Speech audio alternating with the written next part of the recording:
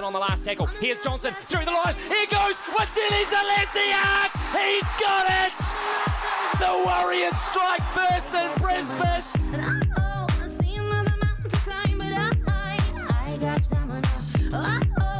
Reece Walsh gets away. Martin's at Ford. That's got to be Ford. That's a mile Ford. Gerard Sutton, what are you doing? Jordan Ricky goes in. That is the most forward pass I have ever seen. That is unbelievable. The forward pass was so wrong, wasn't funny. But at the end of the day, they'd made a line break. We'd allowed the line break, and then the forward pass comes off the back of that. So we weren't defending well during that period.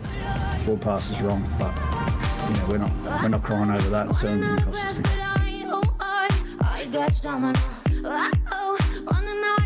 South Africa, they rumble towards the line to Clerk off the back. Delende, second man play to Lebok. Man over on the left-hand side, Chesley Colby will canter in for one of the more easy tries he will ever score in international rugby. Brilliantly done by the Boks. No, don't give up, don't give up, don't give up. No, I'm free to be the greatest I'm alive. Whistle sounds just as the ball came out. Game over. Ireland hold on.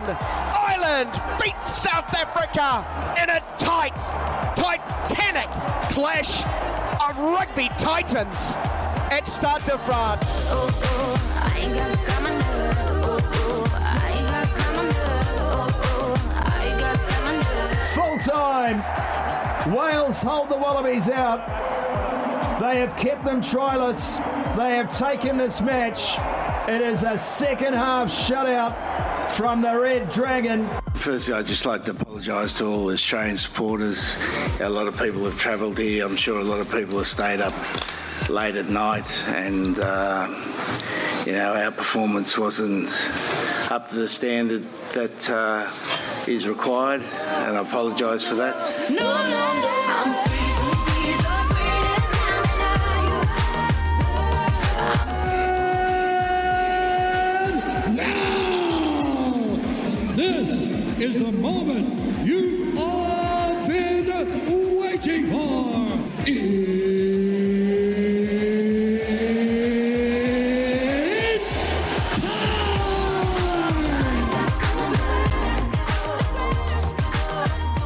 Welcome to the Run Home pre-game show. Sam Ackerman joining you here, along with producer Brad. Keeping us company, we'll have Beaver with us in about an hour's time. He'll be slowly bringing himself up from his short sleep, by the sound of things. Short and sweet sleep, we are hoping, in Paris, before he gives us the latest of the lay of the land there. So much to get through with Beav. Can't wait to bring him in. But of course, the show is brought to you by Mick Delivery, delivering your Macca's favourites straight to your door. And well, the weekend delivered us some pretty incredible and memorable events. Sometimes for good reason, sometimes not so much, but it has been intense. Brad, have you caught your breath yet? Have I caught my breath yet? Well, Sammy, what a crazy weekend. Also was heavily invested yesterday in Liam Lawson, unfortunately just coming home in 11th, but beat his teammate again. But yeah, a great weekend of sporting action, which obviously the highlight and then sort of the low light. And I've got to admit, Sammy, after that forward pass try, I turned the game off. I couldn't deal with it anymore. Like I felt... my wife came into the living room. It was 24. What was the score? It was 24-12, right? Sort of 15 minutes into the game, and she said, "How's it going?" And I said, "Look, babe, the game's on a knife edge." I said, "It's almost at a next try, score, or win situation. Like you felt if the Warriors could score next." I would have felt confident because, Sean Johnson alluded to this after the game, Sammy, that he felt on field that they were just starting to box Brisbane in and just starting to create momentum. And then Reece Walsh, who's an absolute superstar, what makes that break. And as Andrew Webster said, yes, it was 4, but no, it didn't cost us game. And no, it didn't, but it ruined the game, Sam, for me. And a decision like that, and I knew what the result was. Once they're up by 18 points, the Warriors were no chance. And I just didn't want to sit there and have to deal with the Australian commentators and that crowd and Reece Walsh acting like a petulant idiot, and just decided to switch it off and watch a bit of House Rules. So yeah, I did turn the game off, but man, it was an awesome game. I really enjoyed those 60 minutes that I did watch, Sammy. I thought it was one of the best games of rugby league I've seen all season. The quality, the intensity, and the first half was chaos.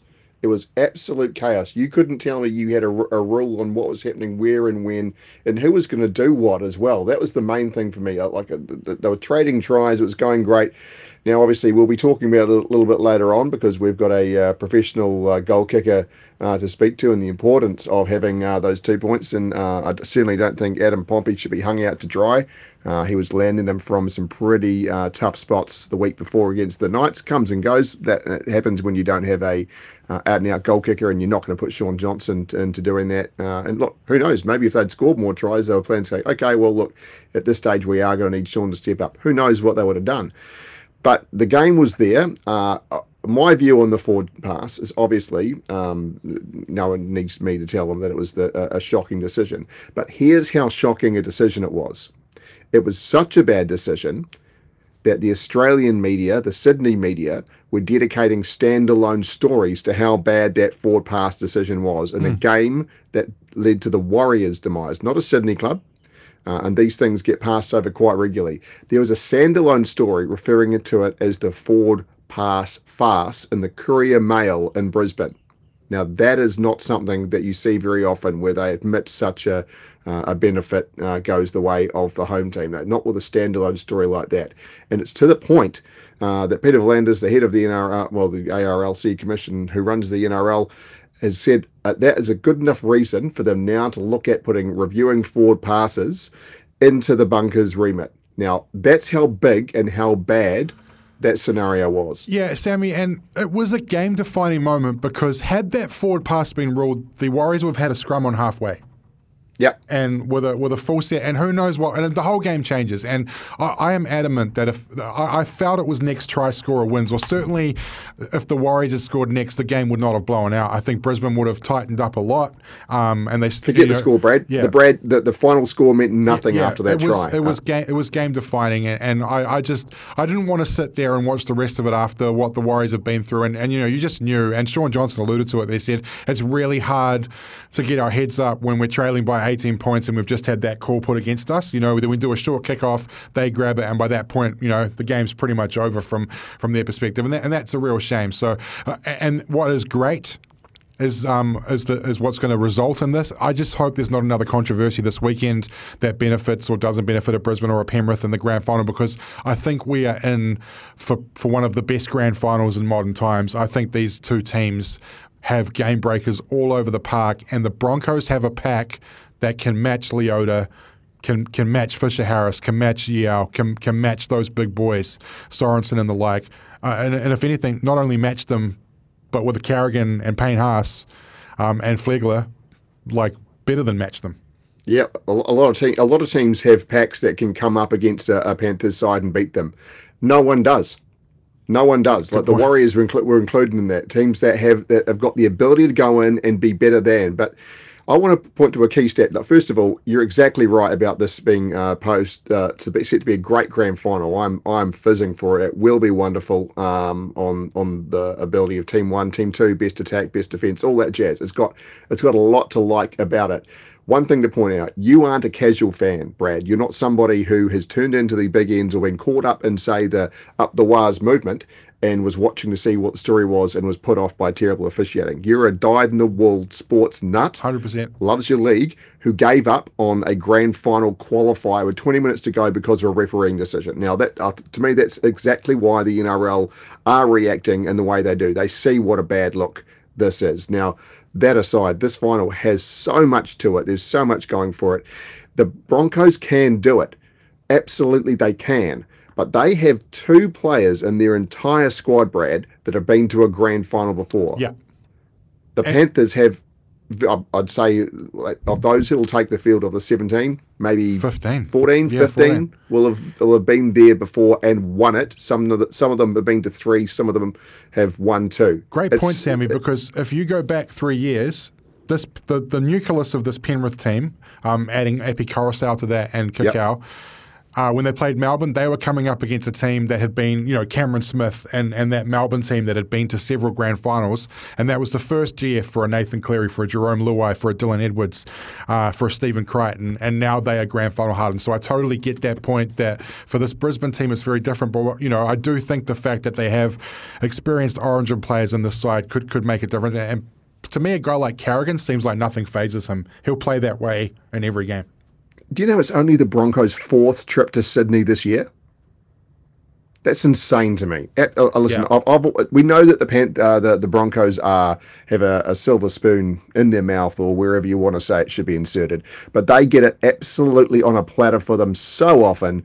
But they are a great team who've achieved great things on their own. But if you go, just looking through that team from that loss to the Panthers back in 2020. Brad, there was Josh Mansour's not there. Tyrone Maid's not there anymore. James Tamo's not there. Epi Carousel, Kikau. That's it from the starting side. Yeah. So it is more than the nucleus. It is Moses Leota is on the bench, and besides that, the bench isn't there.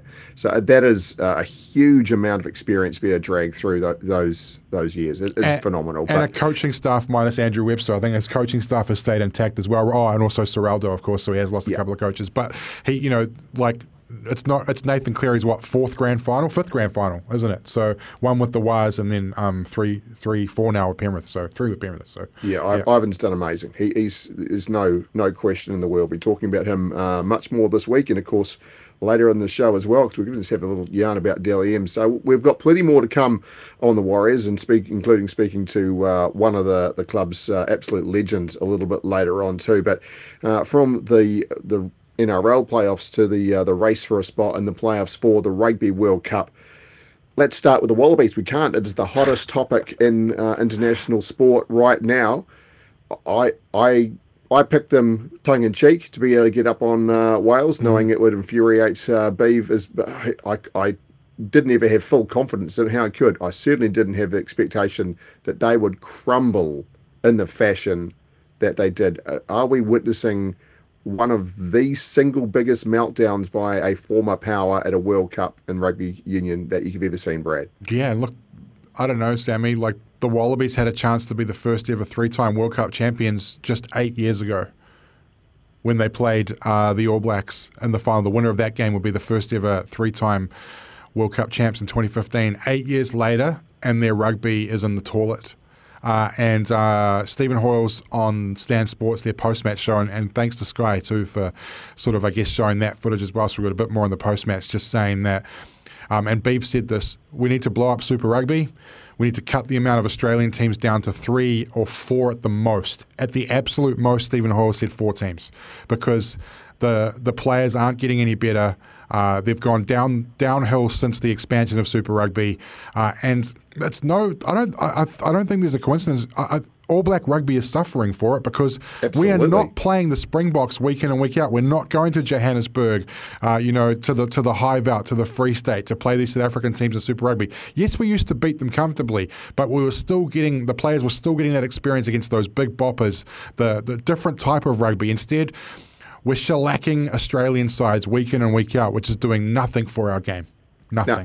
No, look, there's no argument at all. And look, let's be honest. There's no one that doesn't feel at least some kind of joy, mirth, whatever you want to take out of it, seeing Eddie Jones squirm the way he is when he comes on the offensive so often. He takes shots at New Zealand rugby, the All Blacks so often. It's, of course, we can revel in that part a little bit because he is one of the number one antagonists of the code in this country. But Australian rugby falling apart is the worst news possible for the New Zealand rugby and for the All Blacks. If New Zealand rugby ends up with a absolute minnow of a neighbour, we are literally isolated. That's it. We used to be the corner of power down here with New Zealand and Australia, and you can throw in South Africa to that mix too. With South Africa gone and Australia reduced to nothing, you're bang on, Brad. We're in huge trouble if we can't find a way to make this work better because it's not working. And it works well for us as a nation if Super Rugby gets whittled down massively from the Australian side of things. It doesn't work. I know we want to touch on Ireland before we get to the headlines, but just quickly on that, an example is football where Australia You talked about having a minnow buddy. Well, the All Whites are not a football minnow, but compared to the best teams in the world, they 100% are. And Australian football moved away from Oceania because they wanted to get better for their own game. And they've made the knockout stages of the World Cup 4 of the 5 times in the last 5 World Cups. So that shows you, how it's improved their football. And look at what the Matildas did as well by playing those Asian teams rather than the Oceania teams. So you're 100% right. You're only as good as your opposition in a way, Sammy. And if Super Rugby is an Australia, New Zealand, and then Fiji and Moana Pacifica competition, great for Fiji. Probably great for Pacifica Rugby, not great for New Zealand or Australian rugby if Australia continues to be so poor. Short term, very good for Pacifica Rugby, isn't it? Very, very good for Pacifica Rugby if we can't see the Wallabies produce some kind of ridiculous result from here, because Fiji is in a great spot now. But let's move on to that main match you spoke about, Brad. Ireland and South Africa. It felt like that game could have easily gone every way, but what in your mind does Ireland winning mean? Besides setting the likelihood of course the quarterfinal against the All Blacks, but as far as the World Cup mix, what does that mean to you? It just means, and it proves that they're for real. I know the co-host that's going to dial into the show in about 40 minutes' time believes that the All Blacks have got the best side of the draw by playing Ireland now. He thinks that that's basically a lay down misère that the All Blacks are going to beat the Irish team because they're going to choke when it comes to the big stage. And look, he's got history to back himself up, but the other history is that the last 6 times the All Blacks have played one of the top 3 sides in the world, they've lost 5 times. So the other history is that New Zealand used to be a dominant force in the world, Brad, and now they're not. They're a very good side. Sexton ran that game really, really well. They're good up front. Their line-out had some wobbles, but South Africa do that to every line-out in the world. And yeah, like I just, to me, it just shows that Ireland can win the tight, close contest. And both coaches and punditry from both sides said neither team, regardless of the fact that Antoine Dupont is out of the quarterfinal, wanted to go to Paris and play France. Neither team wanted to do that. And now only South Africa has to do that. Ireland doesn't. But something I'll get to a bit later with Beef is there is a way that Ireland still don't make the quarterfinals. They have not qualified yet. There is a convoluted way in which they don't make it. That's if they lose to Scotland and don't get a bonus point. Scotland get a bonus point, and South Africa win their next game by a bonus point. Ireland will not make the quarters. There is still a way for that to happen. And Scotland beating Ireland, not an upset of massive proportions. Disagree. That's a upset of huge proportions. They're world number 1, have just beaten South Africa. In the context of Scotland capable of beating a team that they have beaten before and have played on an annual basis, that makes it definitely within the realms. I hear you, Brad. But world number 5. Yeah, but no. And the thing is Scotland hold no fears. They play these Irish guys week in, week out. That's the thing. That's is that, yes, they got smashed by South Africa, but they don't play the South Africans week in, week out. They play the Irish every year. They play them week in, week out. I don't think Scotland is a lay-down misère for Ireland because of of them being comfortable playing them. Do I think Ireland's going to win? Yes, but I wouldn't rule out the Scots just yet. We got so much to get through in the show. It is absolutely packed, and we are so thrilled to have you along for the ride with us. Let's take a look at the Macca's menu. Of course, you can get your Macca's favourites delivered with Mick Delivery.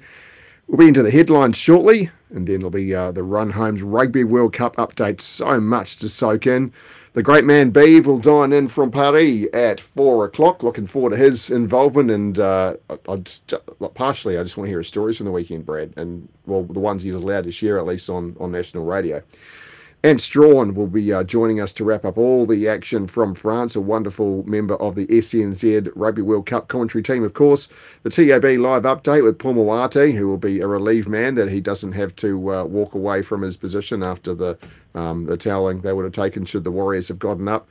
Monty Beetham, former Warriors captain, a man who is an intricate part of what has been happening out at Mount Smart over the past 12 months as well. He'll be joining us after 5 o'clock. The cream of the crop from the weekend scorecard as well. Brad's going to take us through We Need to Talk and the MG High Performer of the weekend. That is your Macca's menu, delivering your Macca's favourites straight to your door.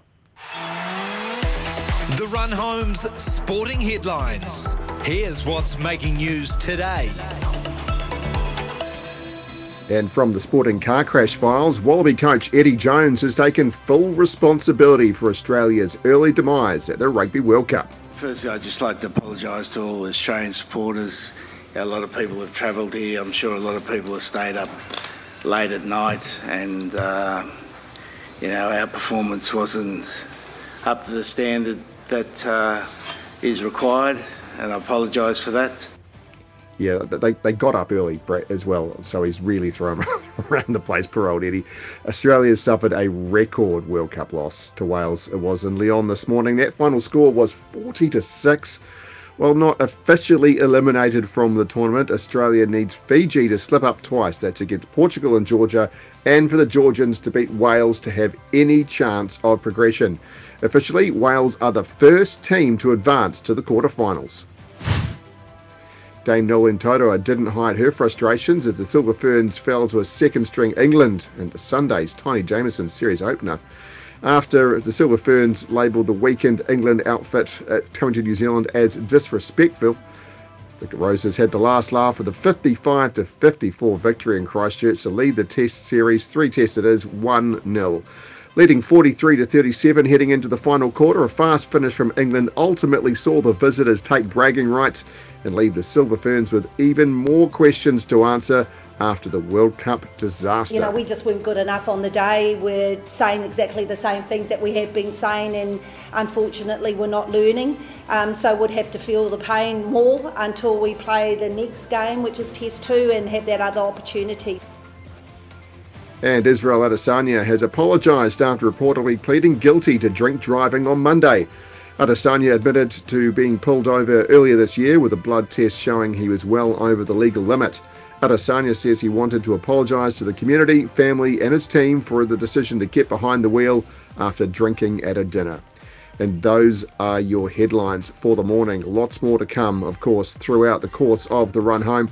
And one of it, we want to hear from you on the Temper Bedpost text machine. We want your thoughts after what you have seen over the course of the weekend. Which 2 teams are World Cup final bound? That's after 3 weeks of evidence to go by. Let us know. We want to hear from you. Temper and Bedpost range of mattresses and adjustable bases adapt to the exact shape of your body so you can put your head and feet up in comfort. You can text us on 8833 or give us a call on 0800 150 811.